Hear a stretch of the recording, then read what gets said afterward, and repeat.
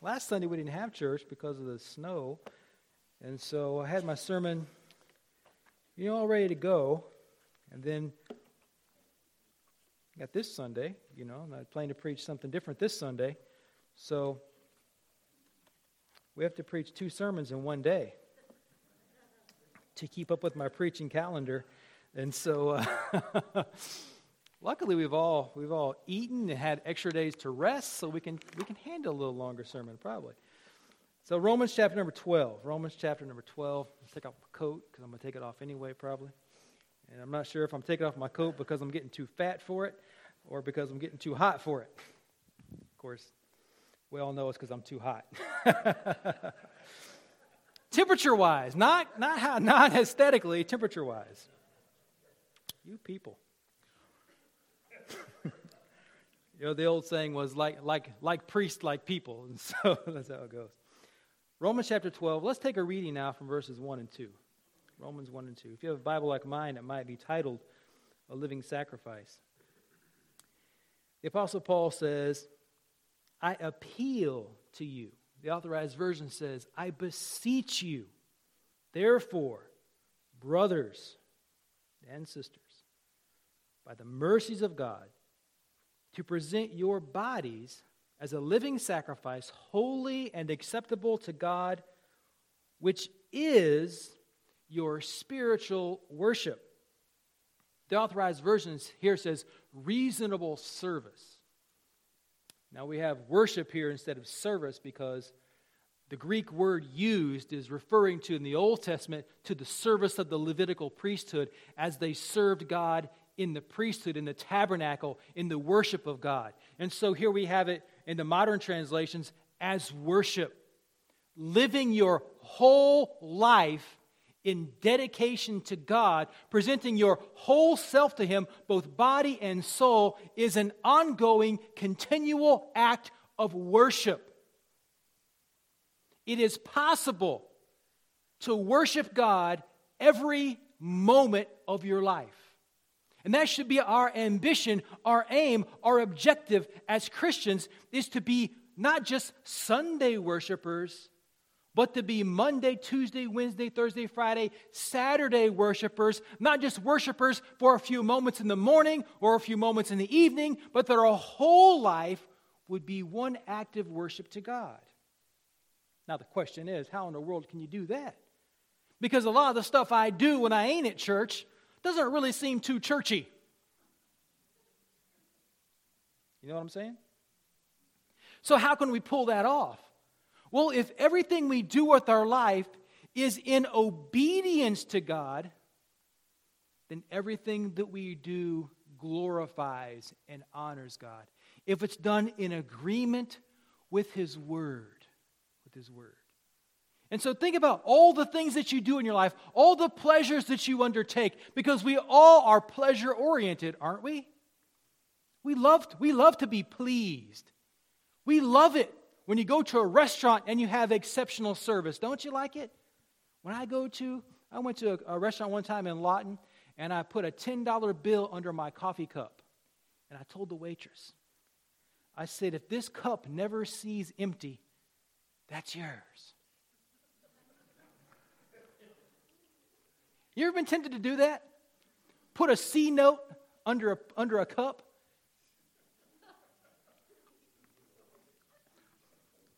C note, a.k.a. a long wheelbase 10. I had to think about that one. We love to be pleased. And when we are displeased, how do you feel? I'm kind of ticked off, kind of upset. I've been ticked off for months since McDonald's has been closed. I've been ticked off for months. One place in town to swing through and get something in the morning is Burger King. And then those people at Burger King, they change that. Sometimes the sound of the door says, dining room open. And then sometimes it says dining room closed. And there's no rhyme or reason to it. It must be based on staffing. But we don't like to be displeased. We like to please ourselves. And it'd be great if we all were as concerned about pleasing God as we were about pleasing ourselves. Now, sometimes we get this idea in our mind that those things can't go together, that we can't please God and please ourselves. We think that's true. As a kid growing up, kind of the tone of Christianity that I was exposed to, it looked like all the fun stuff was off limits. It just kind of irked me. But I've come to know that if my life is lived in obedience to God, there are lots of pleasures. And that I can live a life full of pleasure and joy and honor God at the same time, as long as I pursue those things in honor of God, right? So this is how we do this. The apostle says, because you've received the mercies of God, present your whole self to Him as a living sacrifice, both body and soul. Robert Haldane here says that Christians should have a holy soul and a holy body. Now, we are often tempted to not use our bodies in holy fashions. So the Apostle Paul says, I appeal to you, brothers, to you Christians, to give your whole self to God in one continual act of worship.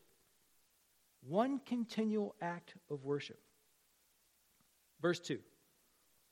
And this requires us to not be conformed to this world, but to be transformed by or through the renewal of our minds.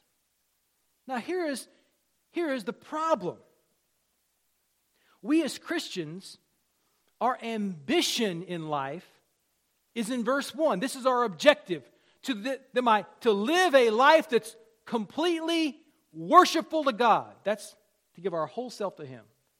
In verse number 2, in order to do that, we have to face the problem. Don't be conformed to this world. You could read that this way. Do not be assimilated into the world in which you live. Assimilation. Do you guys remember that classic television series, Star Trek? The dictionary, thank you. Dave already knows where I'm going, because Dave wrote this sermon. They used to have this group, and they're called the Borg. And they would want to assimilate everybody into that continuum, Assimilation. Do not be assimilated into the world. Do not be conformed to the world in which you live. Because if you're going to live a life that's devoted to the worship of God, if you want your life to be totally pleasing to God, if you want everything you do to be done for the honor and glory of God, you're going to have to not do it the way the world does it. Because the world, the Greek word here could be translated the age. The world and the age we live in is not concerned about God at all. Not at all. But you and I who are Christians, we ought to be concerned about God. This is why he uses this familiar term in verse 1, brothers. If you're not a Christian, it doesn't matter. But if you say that you are a Christian, well, then this matters. Now, I think if I asked you the question, is your ambition to live a life that is a life of worship? If your ambition is to live a life to please God, if I ask you that question, everybody would probably say yes. But the real answer is both yes and no. Because we are imperfect in all of our affections and desires. And I've said this before as illustrative, and I'll say it again. I love Valerie with every fiber of my being. I love her deeply and desperately. But there are some times when I'm so mad at her, I wouldn't buy her a loaf of bread.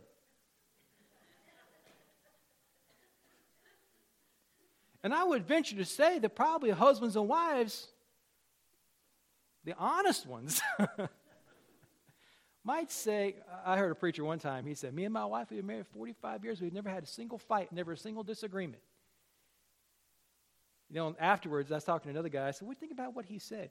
He said, that man is a liar.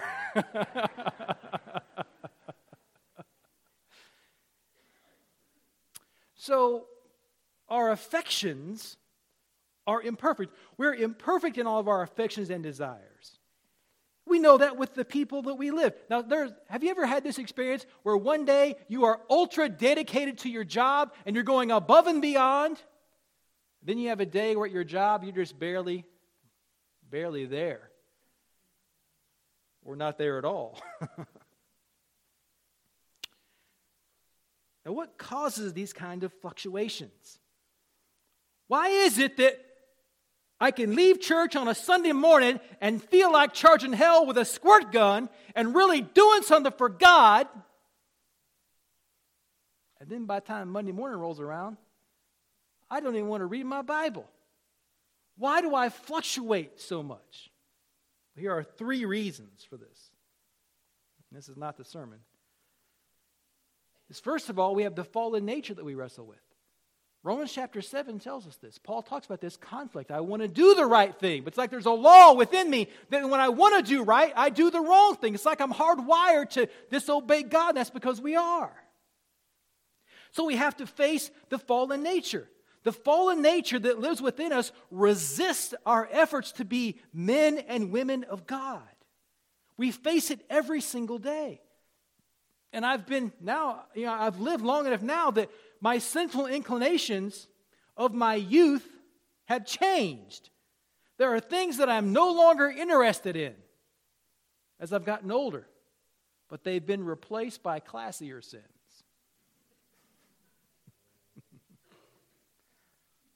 The fallen nature. And secondly, the world or the age we live in, it puts pressure on us. And the prevailing pressure, it seems to me now, according to Isaiah 5:20, is the pressure upon us is to call evil good. This is a pressure. The world we live in, the age we live in, is calling evil things good things. And if you want to be accepted, you have to go along. Now, Proverbs tells us over and over that we must beware the voices that call us to abandon righteousness, to abandon the value system that comes from God. Then we have the people around us in this age. They never stop putting pressure on us. We could call it passive pressurization,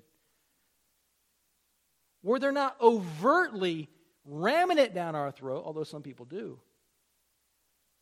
But it's just to be a part of the culture or the group. You kind of got to play ball, right? So, peer pressure, you could call it.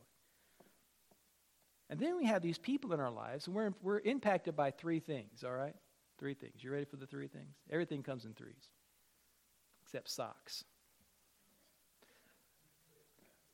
They only come in 2s.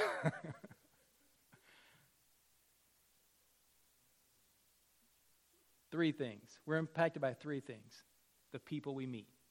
How many of you would lift your hand and say, I've been impacted by the people in my life? That's everybody.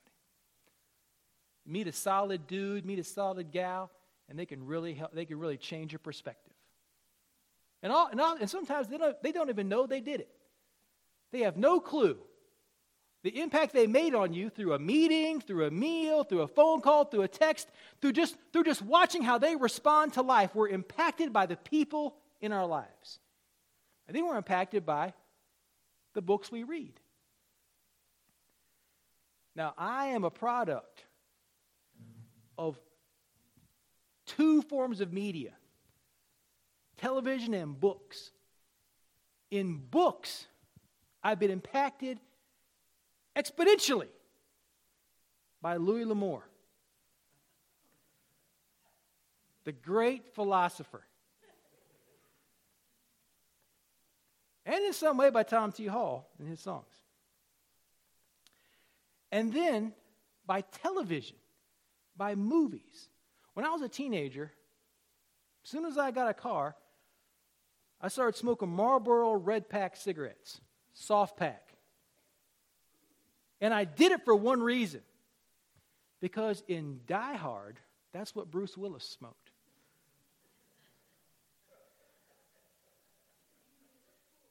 I've always thought Bruce Willis was the ultimate dude. he's not really crazy handsome. He's not really super tough, but he is very tough. He's kind of the anti-hero. But I can remember seeing him shaking out a cigarette, and I thought, man, that's the way to go right there. So you can be, in fact, impacted by things you see. As a kid growing up, my dad made us watch John Wayne movies all the time.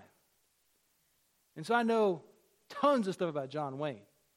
I follow John Wayne on Twitter, incidentally. I've read his biographies. I mean, you get wound up in people. So media influences us. So we're impacted by the people we meet and the media we watch or read. The things we're exposed to, they have an impact on us more than we know. Now, I really was kind of ignorant of that until Valerie and I got married. And then one day she saw me reading all these Louis L'Amour books, and she says, Terry, maybe I should read one of these books. And so she read the book Flint. And then she read some other Louis L'Amour books, and she came back and she said, now I know why you are the way you are. It's all becoming clear to me. So we're influenced by things. We're influenced by media and people. We are, it's just the way it is. And so we have to remember, though, and I have to remember this, because in Louis L'Amour's autobiography, Education of a Wandering Man, it kind of becomes clear. As much as I love Louis L'Amour, and, his daughter had cancer, and I used to pray for his daughter because she had cancer, and he's been dead since the 80s, but he did, as far as I can tell, he did not go north when he died. In his autobiography, he kind of gives kind of a hat tip to the great spirit, or the great unknown, to the Almighty, but no real faith in Christ, right? Even though he mentions the Bible positively in his writings often. We have to remember that the people around, not everyone around us possesses the Holy Spirit. And because they do not possess the Holy Spirit, like it or not, we have to admit and recognize that within these people, if they don't have the Holy Spirit, then at work within them is the spirit of Antichrist. I'm not saying that they themselves are Antichrist, or that they are active, voluntary, willing agents of the dark domain. I mean that if you are not in Christ, Colossians 2, if you are not in Christ and in His kingdom, then you are in the kingdom of darkness. And Jesus says in John chapter 8, you're of your father the devil. So within these people who do not have the Holy Spirit, though they are remarkable, intelligent, wonderful people, in some ways, we have to bear in mind that they do not have the Holy Spirit. 1 John chapter 4, verse number 1 says this: we must test the spirits to see whether they are of God. Now that's a great statement because it's in the Bible. How then do we test things? We have to test things by the revealed will of God. Now God has two wills.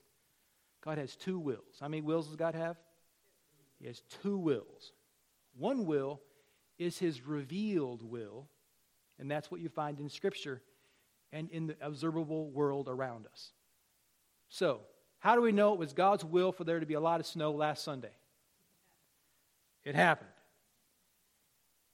So there's the revealed will of God, which is in Scripture and in the outworkings of providence, right? And then you have the secret will of God, which is what God has purposed that we don't know about. Now, have you ever looked up at heaven and said, Lord, what in the world are you doing? I have. Why must it be thus all the day long? Why has it got to... So there's the secret will of God. Now, sometimes the secret will of God, it becomes the revealed will of God, right? Because we got tomorrow coming, right? Lord willing, there's going to be a tomorrow. Now, who knows what tomorrow holds? God does. I don't. But after tomorrow is over, guess what we're going to know? What the will of God was for tomorrow. So there's the secret will of God. There's the revealed will of God. Now, You and I, God does not want us to waste 1 second worrying about the secret will. He doesn't want us to waste 1 second worrying about it. You know how we know that? Because he hasn't bothered to tell us. He doesn't want us to worry about it. Remember, Jesus said, sufficient unto the day is the evil thereof. Take no thought of tomorrow, because tomorrow can take care of itself, basically. Now, that's not what it says exactly, but in general. So what we have to do is, as we live in this world, as we are influenced by people and by books and by movies, we have to measure those things by the Word of God. Acts 17:11. We have to be Bereans. We have to compare things with Scripture, right? Now, this is, Alistair Begg said this in a sermon. It's very, very helpful to me.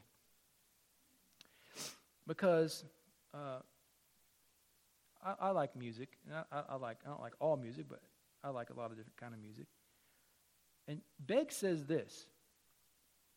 He says that you can't just say one particular genre or category of music in general, that you should just mark it off as all bad. Like all country music is bad. No. Father, forgive them, for they know not what they do. Some country music is definitely bad. Most of it written after 1999.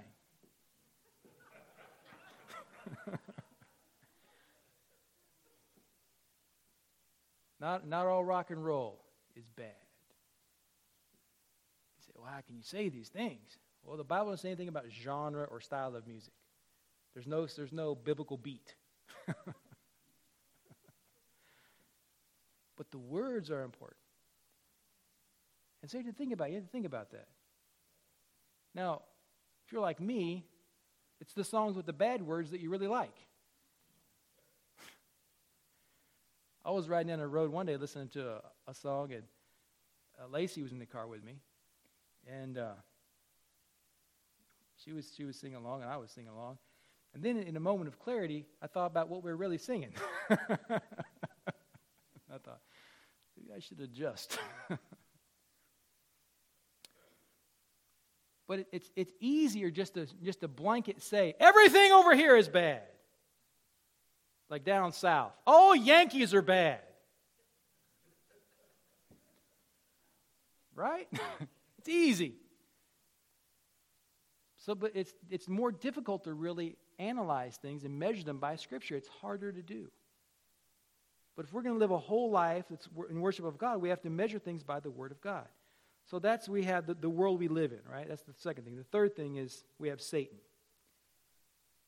Satan is out there too, and he wants us not to live lives that are worshipful of God. He was in the Garden of Eden. He was present there. He's present in our world too. And he's trying to convince us that God's the bad guy.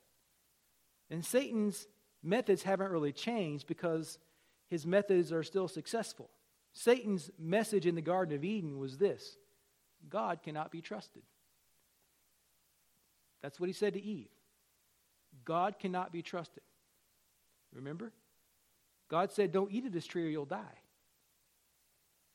Satan meets Eve there in the garden, and he says to Eve what? He says, Eve, God knows that if you eat of this tree, it will not kill you, but it will make you a God like him, knowing good and evil. And so what Satan was doing was saying, you can't trust God. God's selfish. God's mean. God's keeping you back from something wonderful. Satan does the exact same thing today. Satan doesn't care if you go to church. Satan doesn't care if you read the Bible. But Satan does not want you to trust God. He doesn't want you to trust God to forgive you of your sins. He doesn't want you to trust God with the day-to-day details of your life. Satan does not want you to trust God. He wants you to put your faith, put your trust, put your confidence anywhere but in God. That's what Satan is doing. So this is why our affections fluctuate. Because we're wrestling with ourselves. We're wrestling with the age we live in. and then we're wrestling with Satan. And all these things, this trifecta of opposition, causes us in our affections to go up and down. So we have to be reminded from time to time. Now, our devotion to God goes up and down because we succumb to these pressures. And it happens more often than we want to admit, doesn't it? More often than I care to really confess to you, my affections go up and down. Now, I've said to you, and this is the weird thing about being a preacher, is, for several Sundays in a row, I told you God called me to preach, the greatest thing since sliced bread, yada, yada, right? I say these things to you. Well, you know what happens when you say something like that? There's always a test. Then you kind of go in a down cycle where you're like, why am I hate this job.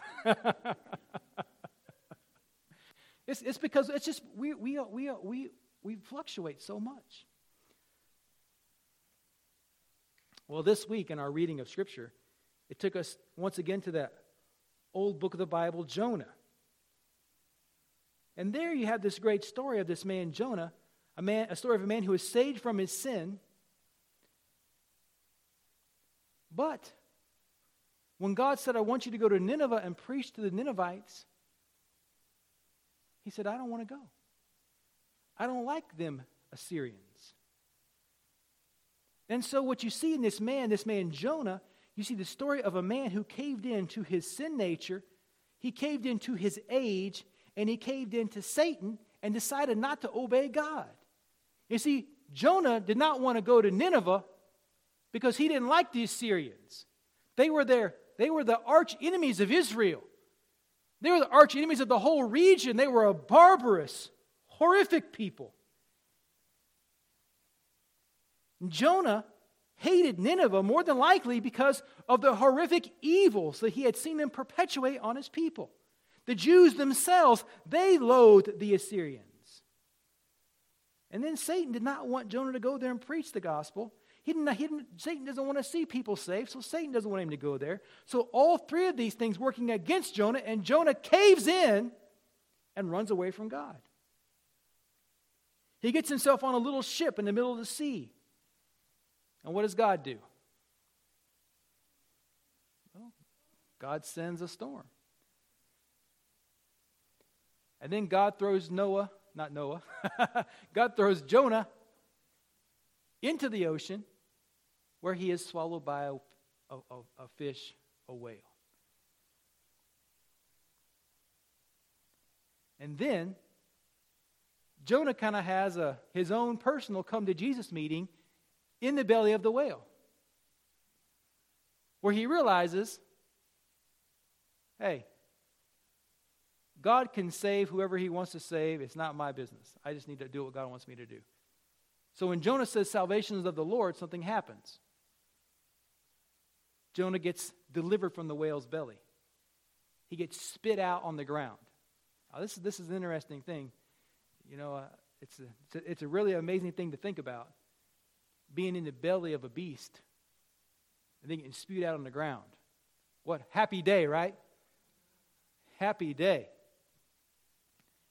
And then when he's laying on the ground, here's what happens. Jonah 3:1, it says this: the word of the Lord came to Jonah. It doesn't say again.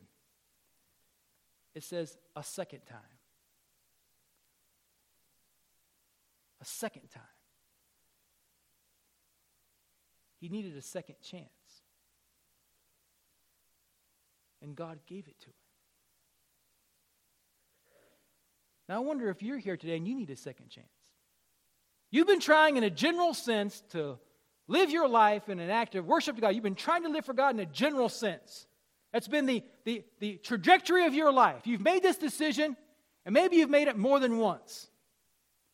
And you've been trying to do it, but you've found yourself dropping the ball.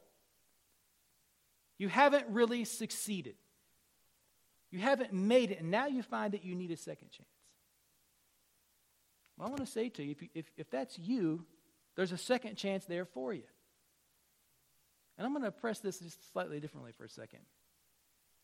If you have heard the gospel preached before, and you've been told that the only way to be saved from your sins is to put your personal faith in Jesus Christ, if you've heard that before and you have not done it, up until this time, I'm here to tell you that you can do it now. You can do it now. You listen, God is very cool. You can shove him away for decades. You can push him away. You can swear him away. You can reject him over and over, Sunday after Sunday, week after week, year after year. You can shove God's hand of salvation away. But every single day, he pokes it back out to you. He doesn't. His mercies are new every day. Your rejections of yesterday, your opposition to God from yesterday, when the day started today, it's like they never existed. His mercies are new every day.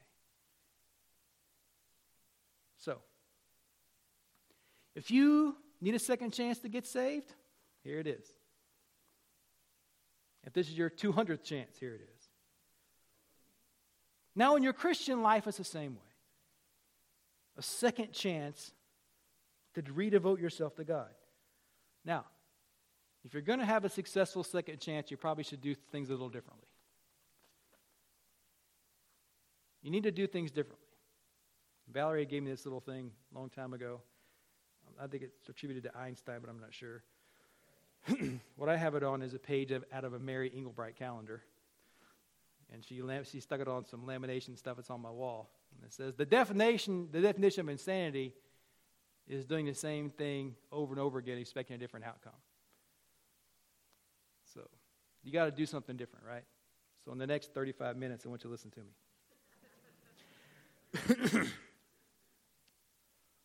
If you're going to have a successful second chance, you're going to have to look at verses 1, 2, and 3. Verse 1. You're going to have to purpose to live your life in worship of God. That is to be your basic purpose. You have to have a goal. If you never have a goal, you'll never make it. You have to have an objective. You have to have something specific. When I used to work in a factory, they said you need to give people SMART tasks. Has to be specific, has to be measurable, has to be attainable, has to be recordable, and has to have a timeline. That's a SMART task, S-M-A-R-T. You have to have something specific. My specific purpose is to live a life that says, I worship God. Live a life of worship for God. That's number one. Number two, you got to think right.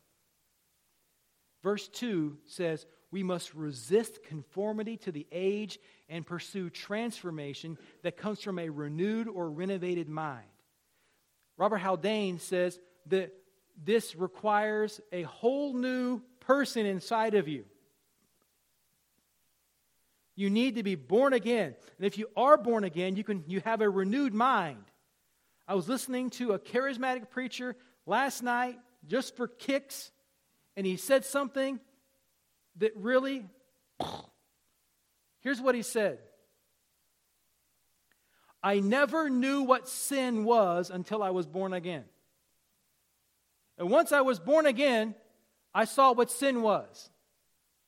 He was an entertainer, kind of a guy, kind of a mobster kind of personality.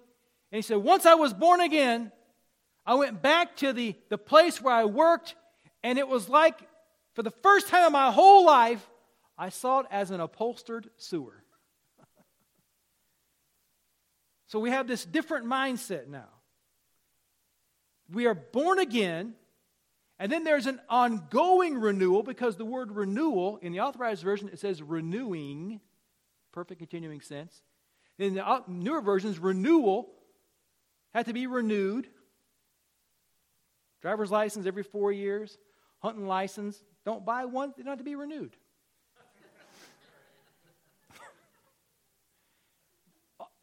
Every often they have to be renewed. So we have to renew our minds, right? Now the renewal, it takes place within our minds as we train ourselves to know what the will of God is. Listen to the reading. Do not be conformed to this world, but be transformed by the renewal of your mind, that by testing you may discern what is the will of God, what is good and acceptable and perfect. So we have to train ourselves, training our minds. If we're going to do it differently this time, we have to think differently. And that's why we take up God's Word. When we get to know it. The 19th Psalm says that the Word of God warns us and warms us and guides us. The 119th Psalm talks about God's Word being a lamp unto my feet and a light unto my path. So we have to take up the Bible in a new way. Now, when I say take up the Bible in a new way, I'm not asking you to become a biblical scholar. I'm not asking you to become a biblical scholar. I'm not asking you to read a commentary. I'm not asking you to invite Sunday school lessons or exegetical outlines. I don't mean that. I just want you to take up the Bible and read it. And before you read it, say, Lord, help me to understand this. Psalms 118, verse 3. Open my eyes that I may behold the wondrous things out of thy law. Take up the Bible and get to read it. And just reading the Bible, Isaiah says, is not my word like Jeremiah, is not my word like a hammer, it breaks the rock in pieces. In Proverbs it says, a soft tone breaks a bone. Now that's weird, isn't it? Now, have you ever noticed how if you stay after somebody, sometimes you get what you want? My dad would call it nagging. And I don't know another word for that. Nagging. Everybody nags about something. Sometimes wives nag their husbands, sometimes husbands nag their wives. And sometimes kids nag everybody. But after a while, the constant use of words has an effect. You finally give in, right? So God's Word, you just keep on reading His Word and getting familiar with it, and over time, it'll surprise you when you're thinking about something and the Word of God will flash through your mind. Now, it's not going to flash through your mind unless it's there. You have to put it there. You have to put the knowledge in, right? I'm trying to bring this to a wind down.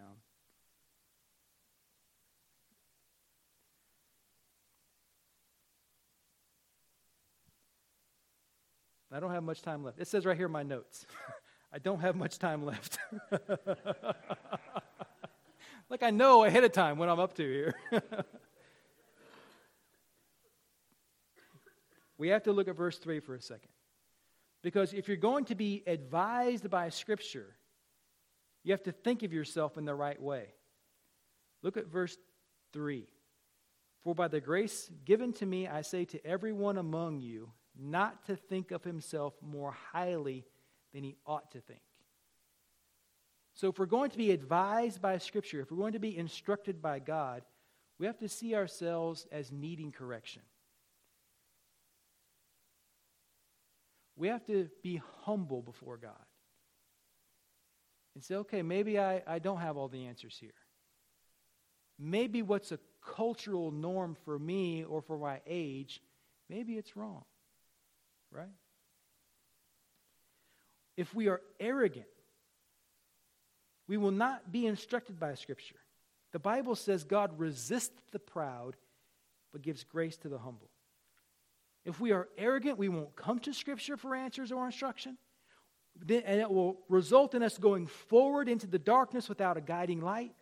And as we go forward in the darkness, we'll find ourselves stumbling, hurting ourselves, hurting others, and worst of all, misrepresenting Christ and Christianity to the whole world.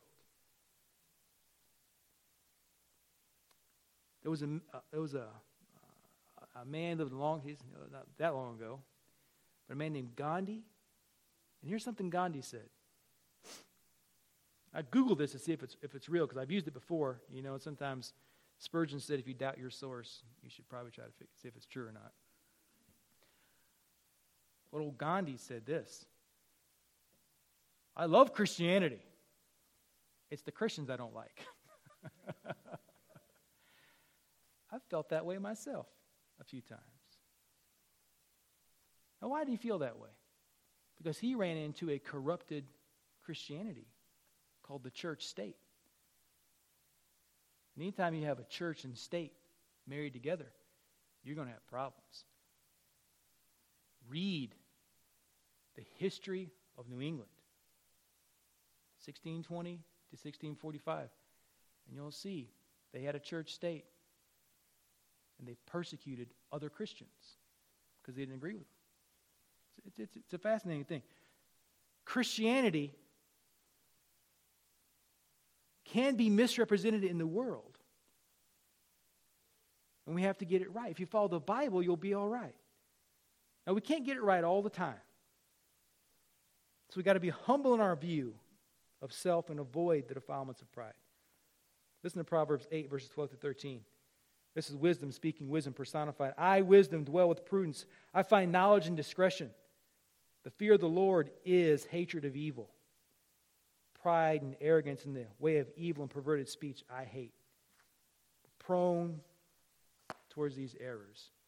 So this is the last thing I'm going to say to you. Then we're going to go. All in favor, say aye. Thank you. Any opposed? In verse 3, it says, don't think too highly of yourself. It doesn't say don't have respect for yourself. You ought to think of yourself with a certain measure of value, but not too highly. Don't become arrogant. Don't become proud. If we're going to have a successful second chance, we need to do things differently the second time. Here are the 4 things you need to do, okay? Commit to worshiping God with every action of your life. That's number 1. It's our guiding principle. Number 2, be transformed by God's Spirit through the written Word of God. And don't be conformed to this age. Number 3, work at knowing what the will of God is. Work at it. Sometimes it's hard to know what the will of God is, but it can be found out. Fourthly, be humble. Humble yourself under the mighty hand of God, and He will exalt you. Let's stand together.